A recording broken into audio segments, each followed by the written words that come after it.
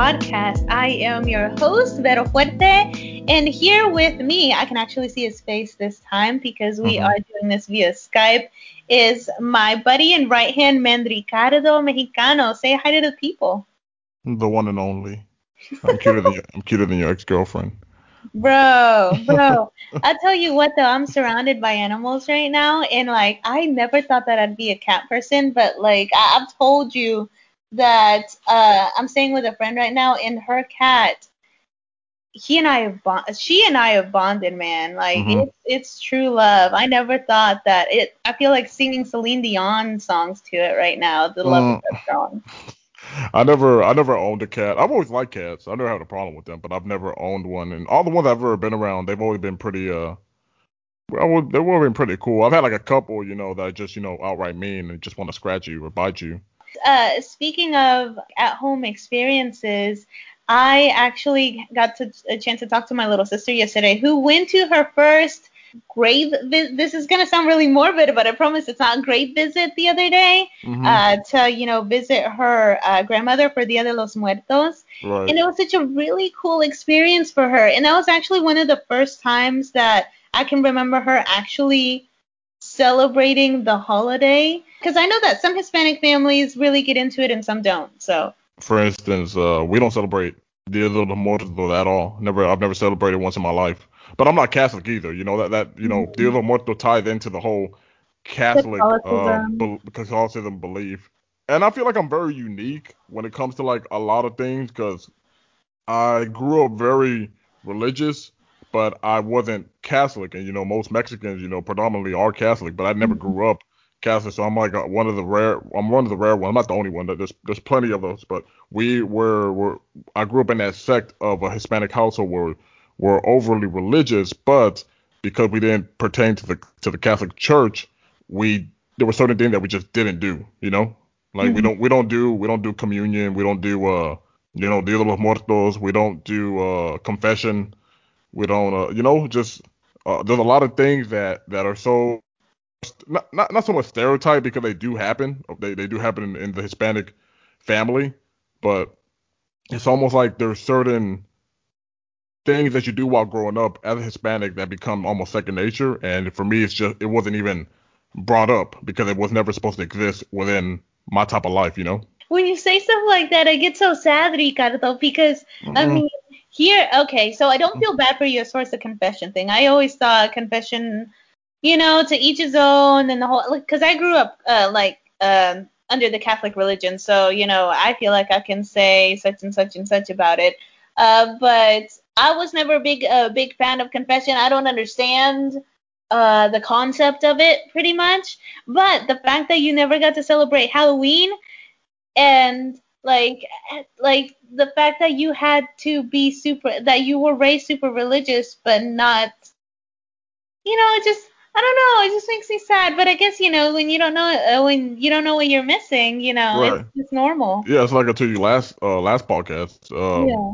You can't miss what you never had, and for me, it was just like okay. I like I think I like more of the aesthetic. I remember growing up and watching like I really liked the episode of like the Halloween episode of Lizzie McGuire where it was my Mhm. Miranda celebrating Day of the Dead with her family, and I really liked like Yeah. all like the The Catrinas and all that. concept. Yeah, Yeah. yeah, I like the Catrinas.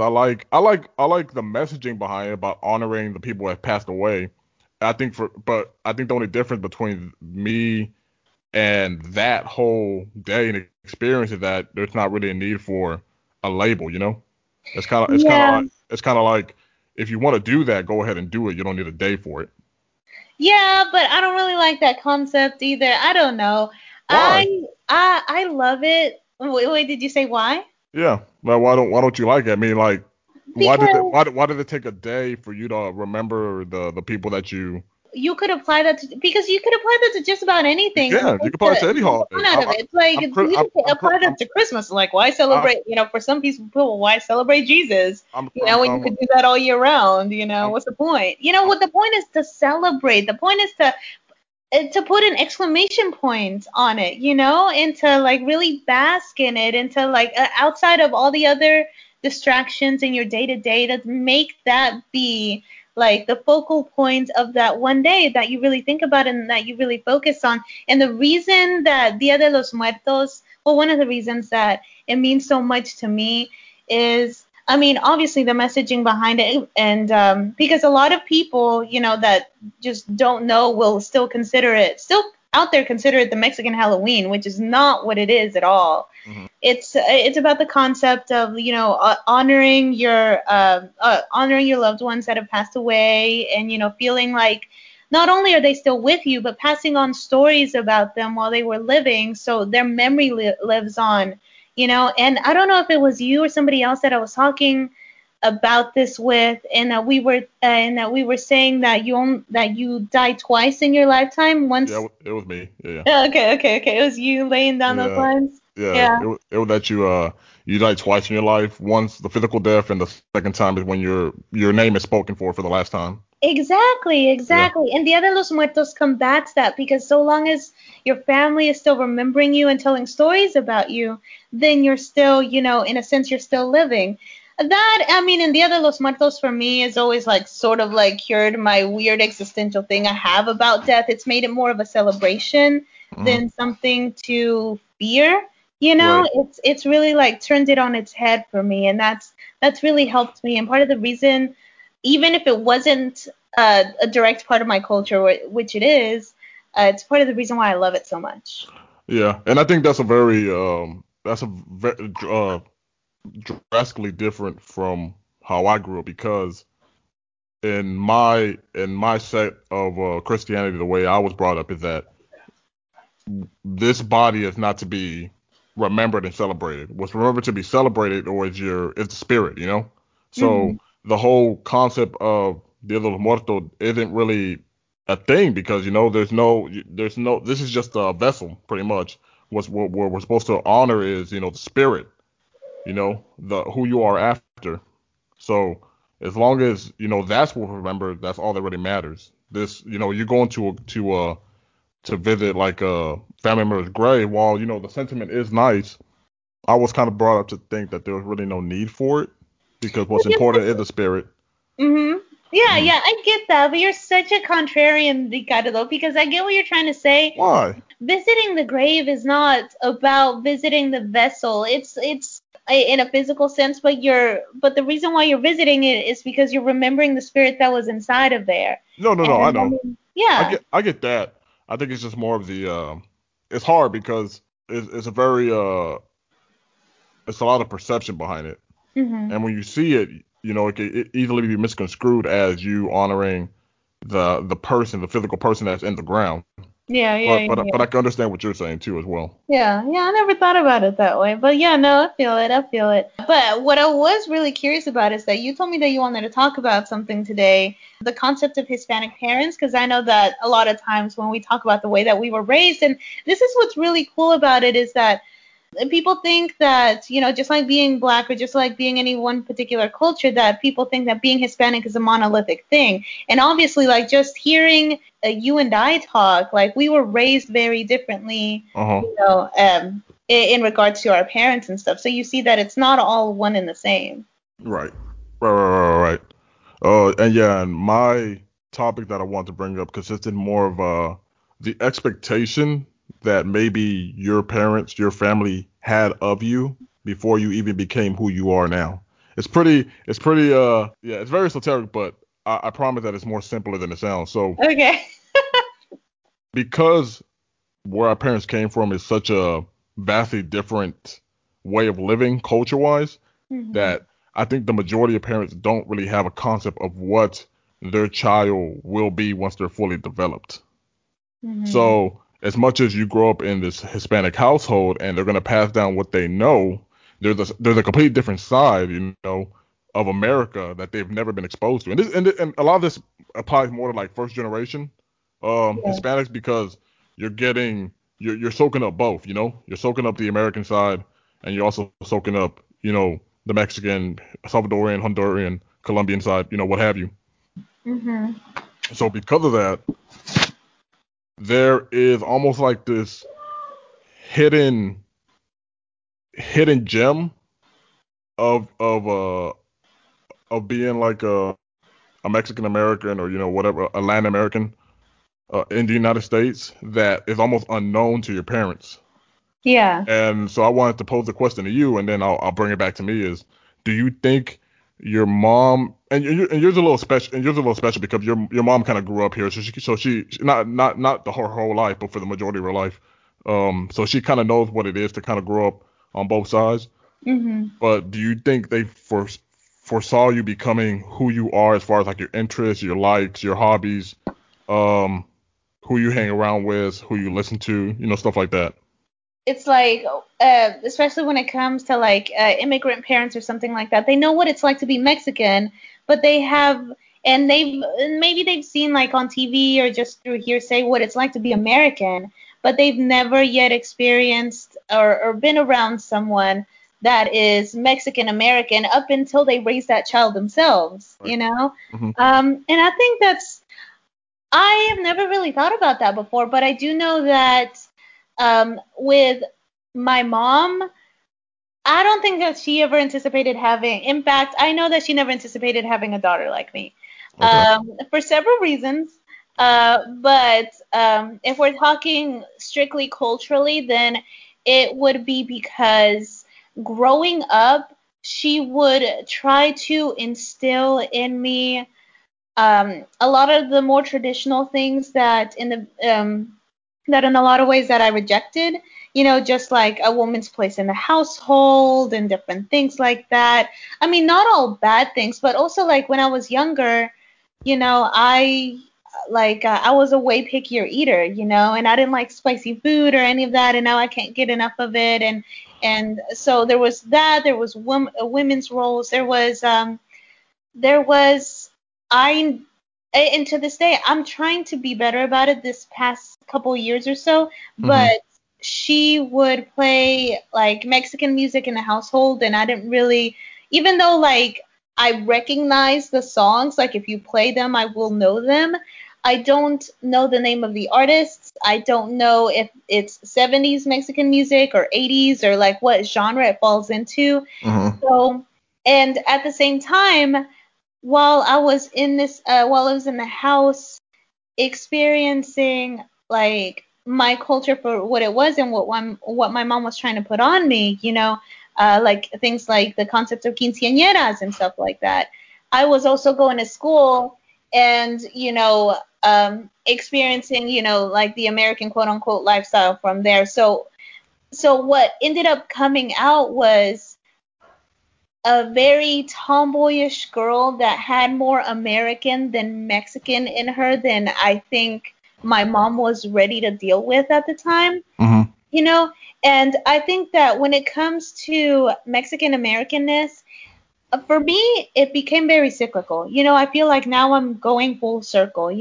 I started off, raised in a very, very Mexican Hispanic household. I sort of rejected that through like a good majority of my teen years, and now in my later 20s, I'm coming back and I'm like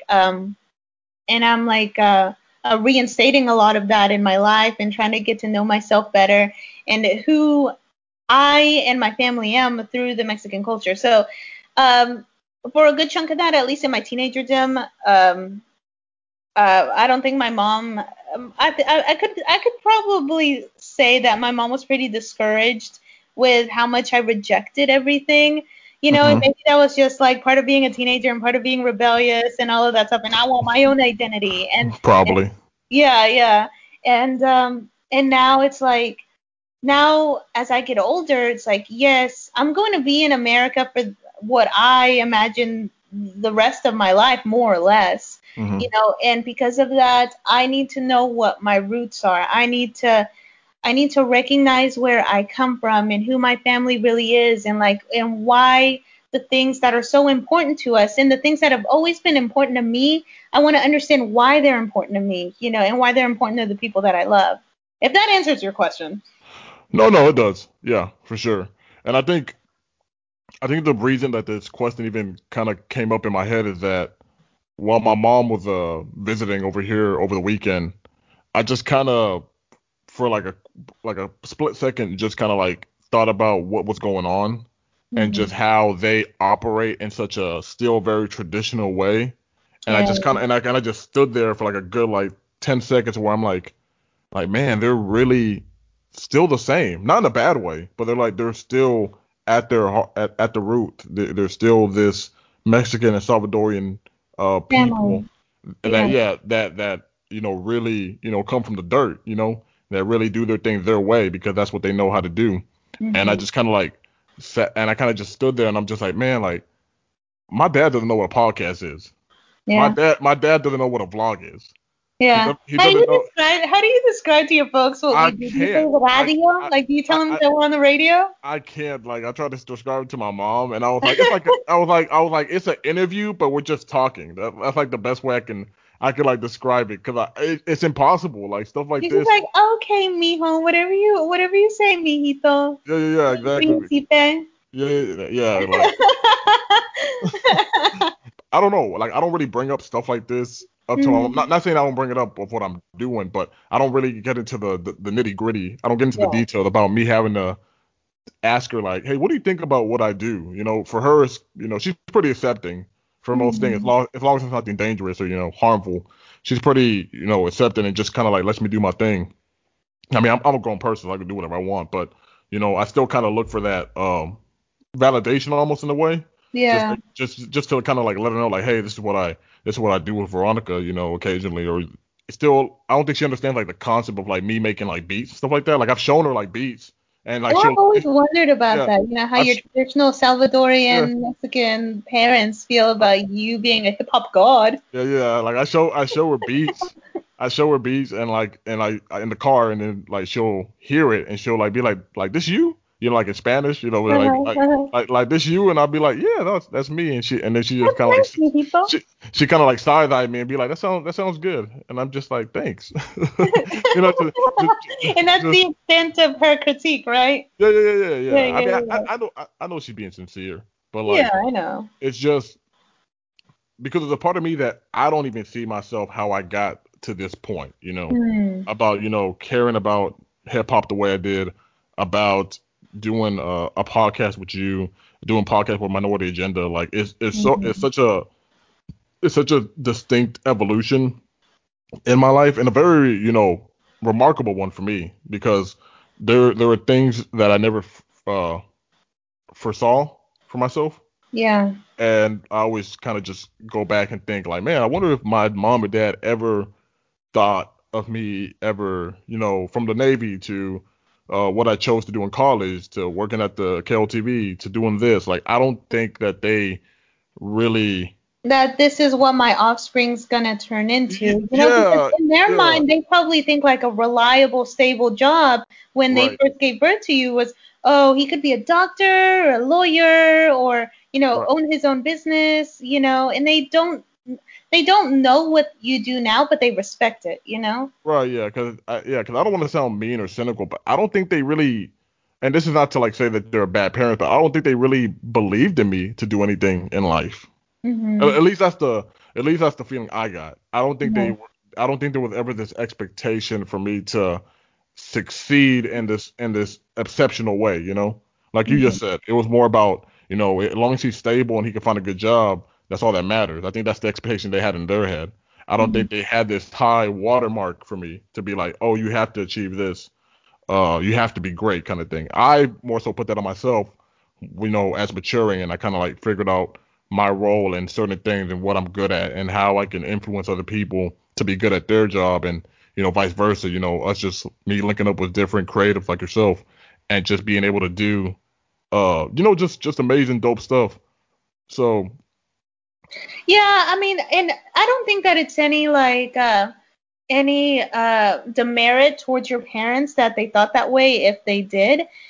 When you come from the bottom, our parents, because I understand what you mean, and I'm pretty sure that my grandparents, if not my mom, thought the same thing of me. Had a roof over your head, mhm. uh, food on the table, a wife, a couple of kids, and that you could pay your bills.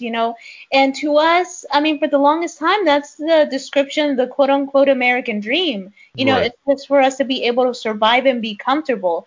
But so to them, to your parents, and to my mom, who also sometimes doesn't understand the things that I want to do. I'm just now started having conversations with her when I try to explain to her what my dreams are and what my goals are, and she says, and she's starting to kind of get it. She still gets frustrated with me because she thinks that I'm like overshooting, like overshooting my shot. But I'm like, mommy, that's just how it's got to be sometimes, you Yeah, know. yeah.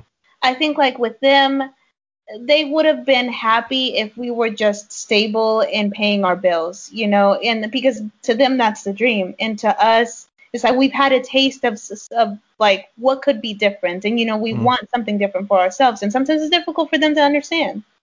Right. And I think kind of like to put an exclamation point on this topic is that I remember Dame Dash. I remember one time he did a Breakfast Club interview and he said, I hustle for my last name. I don't hustle for my first. And and Hey, oh that, my yeah, gosh, and that really hit me because I'm like, bro. I always think back to that, and there's other people too, but that's Yeah. one that stands out to me, and I think back to that a lot because I always take time to like be really appreciative and like sit down and like meditate, think to myself like, for my grandparents, for my uncle that I never met, like I'm doing this for y'all. I'm showing Yeah. y'all how far I could take it. Like For my sisters, yeah, yeah. yeah, yeah, like even though we never met, and it's almost like bringing a tear to my eye just talking about this, but Mm. like there's this thing in me that always keeps me going for my parents, grandparents, aunts, and uncles that are still alive. That not that I'm trying to prove something, but I'm trying to show them how far someone who has a little bit of aspiration can take it, Yeah. kind of thing. Like I always try to like show that hey, I'm not any better than y'all, but I'm trying to make y'all proud. You know. Yeah, you're trying to break through the proverbial ceiling Mhm. that we put on ourselves. Yeah. Right. Like yeah, like for like my dad who you know didn't make it past the fifth grade, for my mom who didn't make it past the sixth, Mhm. for people, for just like that alone, and to see that their offspring can like take it to like heights that they probably never thought themselves I could, that's why I do it at the end of the day. Yeah, yeah, no, I feel that. I feel that. Um, and the reason why I love that so much, and I'm actually really happy that you started talking about that, is have you heard lately about the Black Effect podcast network? I think Yeah, that's what it's called. yeah, Charlemagne, yeah, Yes, yes. So it came out right in August, right? yeah. And um, I have just been so excited with all the different rollouts and everything that people have been saying about it, because the fact that like obviously he didn't do it alone, but the fact that this concept exists, you know, the fact that it follows, you know, the FUBU way of thinking, it's people like Charlemagne, people like Issa Rae that know that just like you said, are not doing it in just for themselves, but are doing it for their last name, doing it to open doors for other people, and that's the shit that gets me hyped. So they have like sports podcasts and like different mystery murder podcasts, you know. I couldn't really tell you if you were like put me in a lineup and tell me what's the shows on there. I really couldn't tell you one because Yeah, all I know is like the rollout, and I know Charlamagne been talking about it. I've seen his interview where he talked about it, but I really don't know the content that's on there to be honest. yeah, I yeah. haven't checked it out. And maybe I should like save this for a good looking out segment on some other day, like where I go into a little more detail, because I'm just saying that that is just proof of concept over what you were saying as far as, you know, working hard to work not just for ourselves but for our last name and to hold open doors for other people, and that's something that gets me really really excited when I think about it. Yeah, But people like I mean like Joe Budden too. He has the Joe Budden Network now. mhm. Ever since he lost not lost, but ever since he left the Spotify deal recently, he started off his own little network now, and he's starting to get different creatives under his umbrella to do to do their own show. So now sooner or later, the more shows that are on there is just gonna keep building and building this platform that he has. And Minority Agenda, just to kind of plug in my own thing because it's mine. Well, it's ours. I don't want to say it's mine, but it's ours. Me, Isaiah, and Jacob. That's kind of like the dream right now. We're trying to like build that platform because we're such a diverse group and we're such a different array of characters, the way we and personalities, the way we interact with each other. That I just see it. I see a vision. I'm like, man, like we're like the perfect fit for like that for Joe Budden Network, Black Effect. Like that's it. That's us. That's the Yeah. future. Like when you look at us, like that's the future right there. Yeah, yeah, yeah. And I guess I see the same thing similar for you and I, but Hmm. in a more like Hispanic tiered Right. sort of thing. If we ever get to a point where, and one thing that I've gotten really tired of is I remember like for years now, ever since 2016 and ever since about 2016, and I started to see the rollout of like black representation on media, like people like Issa Rae doing their own shows and things like that, taking it from like YouTube concepts to actual like media companies. I've always said, why doesn't the Hispanic community have something like that? And you know what? That's always been on me because I feel so good that we do this kind of thing, Ricardo, because even though it's small now, it's it's about like where things lead on to and Hmm. in the impression that you leave behind for certain people. And you never know, you know, what chain of events could happen that we could get something similar for our own people. And that's what's really, really exciting to me, to see that unfold and to actually be part of the making of it happen, even if like nobody, even if like millions and millions of people don't listen to us. At the very least, the fact that we were part of it in some way is just like Hmm. really awesome to me. Yeah, for sure. And like I say, constantly, we've been here, and Mhm. there's a plethora of Hispanic brown creators out there that are doing this, but it's just all about now putting that spotlight on them and really making them shine. And really making us come together as well. Yeah, exactly. Yeah. But yeah, oh, speaking of podcast and Joe's, you Mhm. told me earlier that you did finish listening to the Joe Rogan Kanye West podcast, right? Mhm. I did. Thoughts, complaints, Raven review. You know what is funny? I feel like this is probably the first Kanye interview where I was kind of bored. Really? Believe it or not, because I've always enjoyed Kanye interview. I still go back to this day. I watch the Big Boy interviews. I watched the first one with Zane Lowe when Yeezus was coming out. I watched graduation era Kanye interviews. Uh, the Pablo interviews that he were doing. Um, this one for some reason just struck me as off because as much as I agreed with him and a lot of like his vision as far as like what he wants to do if quote unquote he was to become president. I think because it sounded like such a politically driven um way of talking for Ye that's really not his. I don't want to say it's not his character because he's always cared about doing big things, but Mhm. just kind of like within the framing of it. And he was and like Joe Rogan pointed out that he is probably like the best. He described things. He described political action in the most non-political way. Yeah. Is what Joe said at one point, which I agree. Like he was explaining things in a very normal, nuanced way that didn't sound or didn't That sound did. partisan. Mhm. But at the same time, I don't know. Like there was just some parts where I was just kind of bored because I'm like, I don't really know what you're trying to get across, and maybe it's because there's still a part of me that I'm like, yay, like when is this charade gonna be over, kind of thing. What do Like you mean? What do you think that he's charading? Do you think that he's I faking don't. something in particular? No, I think he wants to be president, but I just think there's not.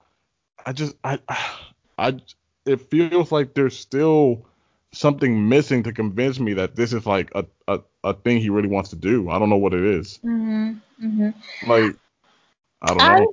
Oh, sorry. Go Did, ahead. did you? I don't know. Like did you feel underwhelmed? Did you? Well, no, I didn't feel underwhelmed. And the thing is that I'm a really big Kanye fan. Like the Spanglish universe knows this. We all know this, Hmm. and we both are. And so I have a tendency. I'll admit that I go into interviews wanting and hoping that what he says justifies or at least explains or expound or clarifies some of his actions out there, like with Twitter and everything else like that. Hi, Cass. Hi, we have a visitor. This is Cassandra. This is my friend's baby. Say hi. Hi.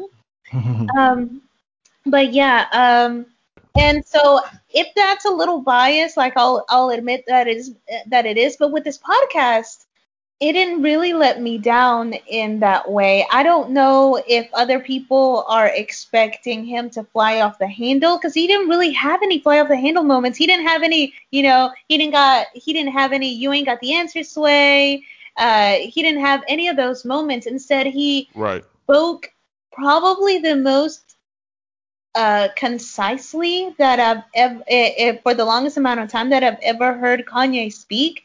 And it's the first episode or the first interview that I've ever seen him where he seems super self-aware of super self-aware of how people perceive him, because there were so many times where Joe would ask him a question and he would, sort of answer it, but then kind of go off into another subject, and then he would veer off. He's like, oh, before I get carried away. Like, he knows, he's aware of the fact that he does that. And most of the time I feel like Kanye fans, including myself, sort of give him a pass for getting carried away because we think that he's not really aware of it or can't really, you know, is not as hyper vigilant or can't control it. But in this instance, you see that when he puts his mind to it, he can be eloquent and he can be a decent communicator because he was pretty straightforward. And I don't know if that's the part that bored you, maybe, you know?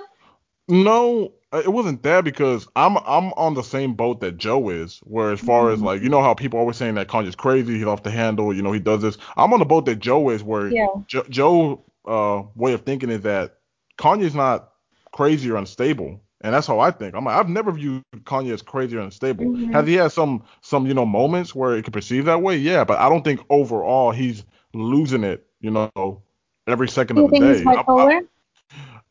He could be, but I don't think that has any effect on who he is overall. Yeah. I don't I've never on these Twitter rants, on these outbursts. I feel like he's very self-aware. I think that's the thing with me. I think he is very self-aware of what he's doing. I just think that because he has such a different way of expressing what he feels, that the reaction It's from just not very internet friendly. At least not exactly. in snippets and in Twitter verses. I just think the yeah, I think just the reaction from society is very, they don't know how to react almost Yeah. because of some of the stuff that's said or some of the actions that are done. Very volatile, yeah. Right, but the reason why I view Kanye as being a very stable and sound person is because you don't do stuff like Yeezy, you don't do stuff like the Gap deal without being having some sort of sense to Sense. yourself. Yeah, sense to yourself. Yeah. Like the stuff that he's been able to do since putting his focus into clothing and other projects, it's amazing. So I just think for the most part, I think the interview for me overall didn't hit because I'm just not that invested in the idea of him being president. And I think that Yeah. I think that was the big turn off because I'm like, I can listen to it, I can agree with some of his propositions, some of the things that he wants to do in life, and I'm like, that's great, man. I just don't really see you for that in the presidential role, you know? Yeah, and I mean, and I get that 1,000%. I mean, I ain't about to like rock a Vote Kanye T-shirt or a Vote Kanye hat anytime soon. So that's not what it is for me either. I think it's more that one of the biggest things that people have criticized him for, that I've heard, is that they're like, oh, the entire 3 hours. Yes, the interview is 3 hours long. Hmm. The entire 3 hours, he's just like name dropping this person, name dropping that, and basically the people that used to like hold him to high regard are now ragging on him because of his high ambition of doing this. I don't blame Kanye for wanting to be president. I think that he has a lot of good ideas. I think that he could do a lot better without being president. I feel like that has way too much restrictions on it, and that he could do a lot more. He's like Oprah in that sense. He could do a lot more good without all the strings. Hmm. And I hope that in time he sees that he doesn't need the clout power seat to do the good that he wants to do, like with Sunday service and everything like that. That's awesome. That's really great how he could be able to put that together. I wouldn't vote him into office because for one, he's way too much of a contrarian to like really, really trust in a position like that. And I just think that he could do a lot better without it. And in time, I think that he'll know that, you know. But then again, I'm sure that people who told him that he couldn't rap when he was a producer, you know, said something along this line. So we'll see what happens. It'll be Right. really interesting the next couple of years. Right, and Kanye, he's always been one to like name drop in like interviews. He's always name dropping. Yes, he's all. I You mean, know, look at the way he raps. Like all of his songs, like he makes reference. That's why people love him. Like he makes references to Michael Jackson, to like Pharaohs, to everything from Julius supermodels, Caesar. super. Exactly, exactly. That's just how he talks, not just how he raps. So I think that people were being way too overzealous and criticizing him for that. I thought that was bullshit.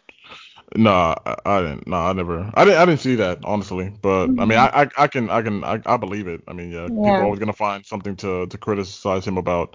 And my thing is that I don't think he cannot be president. I feel like he's Hmm. capable one day possibly of doing it. I just think now, from what I've seen, from what he's talking, it just seems very it doesn't sound convincing. As far Yeah. as I guess at the end of the day, like I said, one day maybe. Like if I can hear that he's actually putting forth like the best effort, then yeah, I'd totally be on board. It's just now it doesn't sound like it's something very feasible. Yeah, yeah, yeah, especially since he's so late in the game anyway. And I mean, you could try to explain this to a whole lot of other people, but the point of the matter is that when people like to put themselves into like echo chambers and stuff, they're more than likely not to listen. It's that again because Kanye's such a contrarian. If you don't like Kanye, you're going to be in the echo chamber that doesn't like Kanye, and vice hmm versa. So I mean, that's just part of it. I feel like when you know that this is the place where you're gonna like, I don't want to say settle down because that always entails like marrying and like kids and stuff like that, but more so on the line that this is gonna be the place that you can see yourself creating Home. that home for you. Mhm. And I've kind of like recently fallen into that mind state where, I've only been here for 2 months now. Yeah, like literally yesterday was like 2 months. Well, 2 months and like 2 weeks because I got here in August. But I'm kind of, and maybe this is like recency, the recency effect. Maybe it'll wear off eventually, but I'm starting to feel that this deep inner sense in me that this is where I will build my build my name and build, that foundation for Put your myself roots in, yeah. permanently. Yeah. And I don't know. I've never felt this way. It's something very new. Even though I've moved around before, this is like and this is still temporary for me. I'm not, I'm not gonna be here for the job. Right now it's temporary. It's only for 2 years, but I can still foresee myself kind of making sure that this is the place where I kind of wanna, call home at the end of the Yeah. day.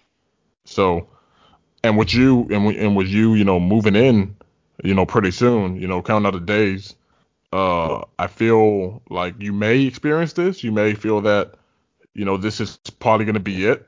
You know, this is probably going to be where I will finally start to manifest everything that I wanted. Yeah, I mean, here's hoping that, and I mean, to be more specific, I guess here is Fort Worth, Texas. So, hmm it's a big city life. Yeah, and I'll be there in less than a week, in just a little bit. I have lived in this area almost what feels like almost all of my life now in this really small town, and most of my family is here. Everybody that I know is here, and leaving it all behind. I don't think that it's necessarily hit me yet, except in the fact that I'm obsessively spending as much possible time as I can with my little sisters.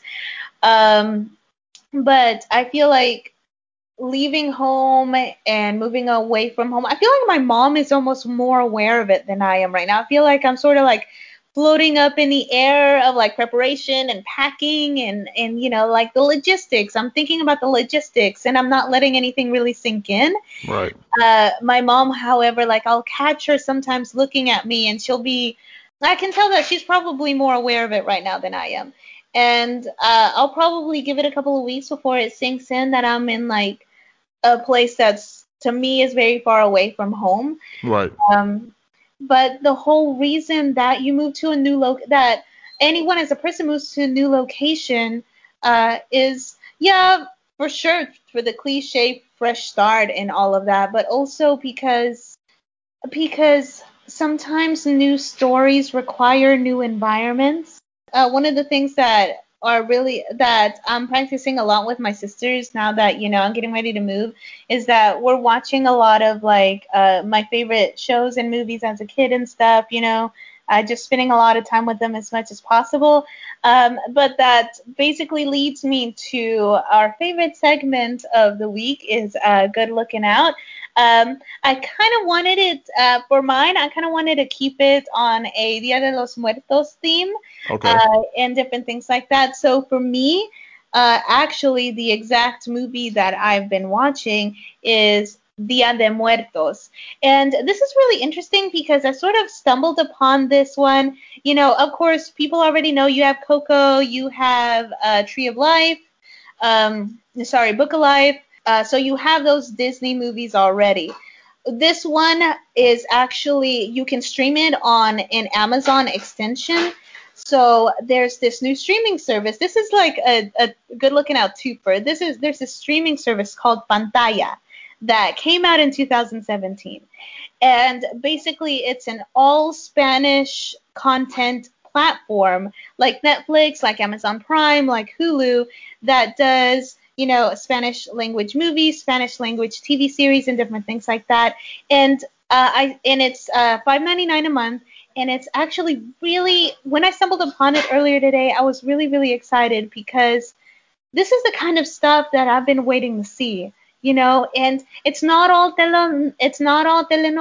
It's not all just one type.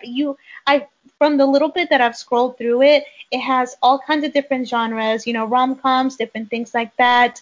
And one of the first things that I clicked on was Dia de Muertos. And the very interesting thing about this one particular movie is that it is an animated show, and it was actually Coco. Fun fact: Coco was changed. Name was changed to Coco because Dia de Muertos had already had the phrase copyrighted. Mm.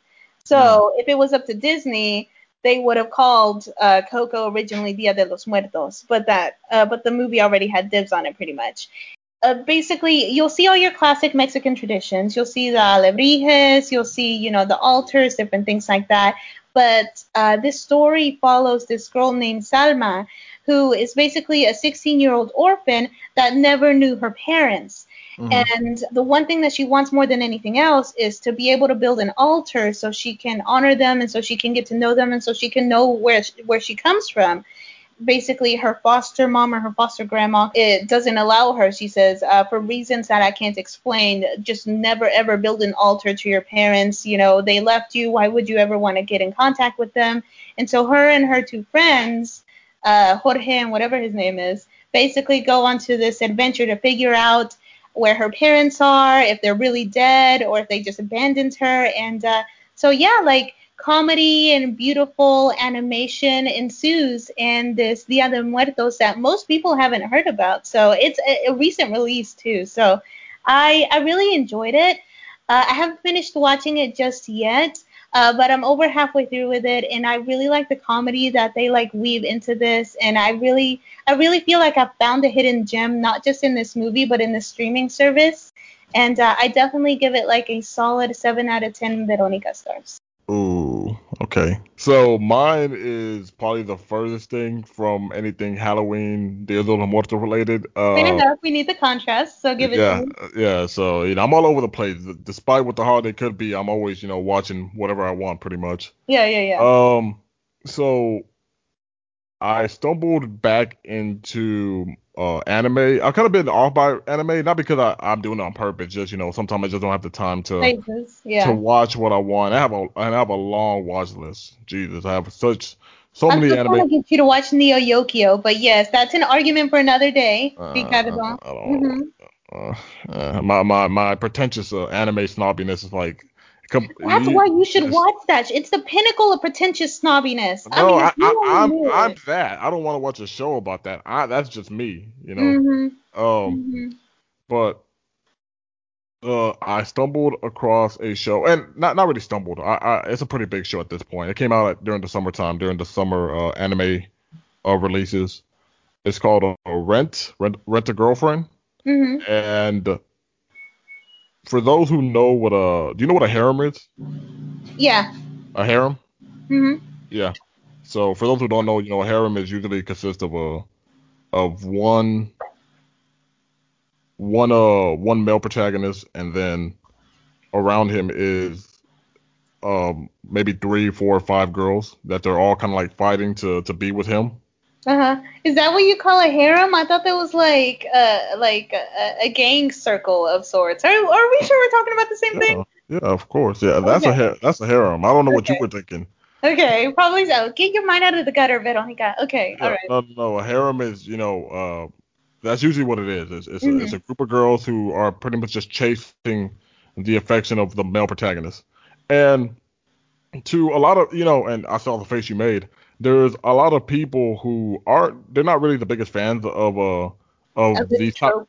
of that type of I don't even call it a genre. Yeah, it's more like a trope. But the way that this show did it really caught me by surprise. Because the harem thing is a very big thing within anime. It's been done several times from Love Hina, Chobits, um, just even some of the biggest animes have elements of like being a harem. Uh, but Of the course, because way it's a male freaking fantasy. But yeah, it continue. is, I mean, yeah, and that's why a lot of people don't really like it because it's always so. There's a lot of things within harem that constantly happen, like the liar reveal trope, the Hmm. oh the male protagonist gets caught, accidentally looking at the girl while they were like in a like they were maybe nude or something like that, and Hmm. they get punched to like oblivion, stuff Hmm. like that. There's a lot of things within harem, like I said, there's a lot of things within harem people don't like, Yeah, yeah, but yeah. this one, like I said, really took me by surprise because it did a lot of the traditional harem things, but and it did it in such a way that just worked. Like you could clearly tell what.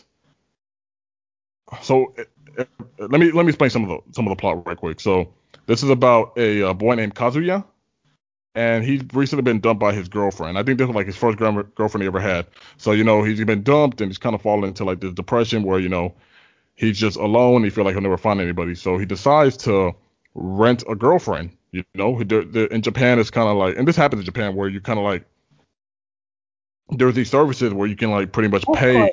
Yeah. no, not even an escort. No, this is like it's like no sex or anything like that.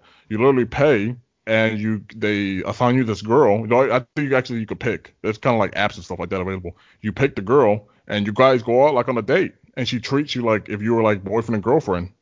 You guys go out, you guys hold hands out in public. You guys go to like a dinner, go to a movie. She laughs at your jokes and all that. Like it's like supposed to be like Ego very stroking all day, yeah, every yeah, day. yeah. But you're paying her. And at the end of the day, at the end of the date, she says goodbye and that's it. But Mm.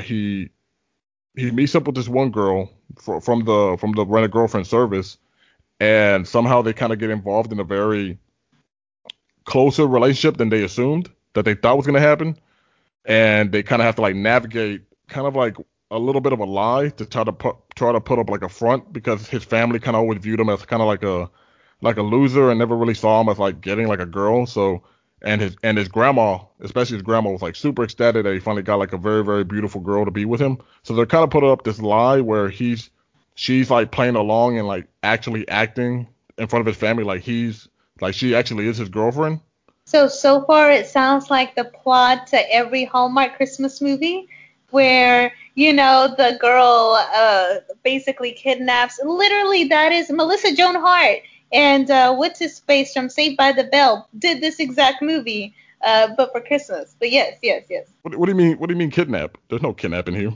Oh, well, I mean, Melissa Joan Hart ended up kidnapping the Saved by the Bell guy to force him to pretend to be her boyfriend in front of her parents so she wouldn't get humiliated by being the single sibling. But yeah. Oh no. There's no Mhm. kidnapping. It's pretty much like it was kind of like a last desperation kind of a thing because his grandma, like I Mhm. said, was so enamored, and he didn't plan for it to be like this. It was just he thought it was a good idea to bring her to like the hospital because his grandma was like sick for something, and thought it was a good idea to bring her. And when their family saw her, they just correctly assumed like, oh, this is your girlfriend. And of course, the worst part about this show is the protagonist, is Kazuya, because he cannot do anything right. And he's constantly, making things difficult for himself when they shouldn't be this difficult. Like things Mhm. are like literally handed to him on a silver platter, and all he has to do is just eat whatever's on there. But he just always finds out a way to mess it up. And that's the most frustrating thing about this show. Like besides that, everything else is great. The music is great, the animation is great, the dialogue is great, and you could clearly tell that what's her name? I'm trying to think of the protagonist's name right now. It's Chizuru. Chizuru. She's the main love interest, so to speak, and you can clearly tell that she's best girl in this anime. Like without a doubt, she is best girl. Do you know what that means? Do you know what No, I don't. you know? So here's another thing in anime. So in anime, usually in harems or like a cast in an anime where like a big cast of a big cast of the characters is like a lot of girls. Anime fans will usually have a best girl. They'll pick who they like out of the show the most.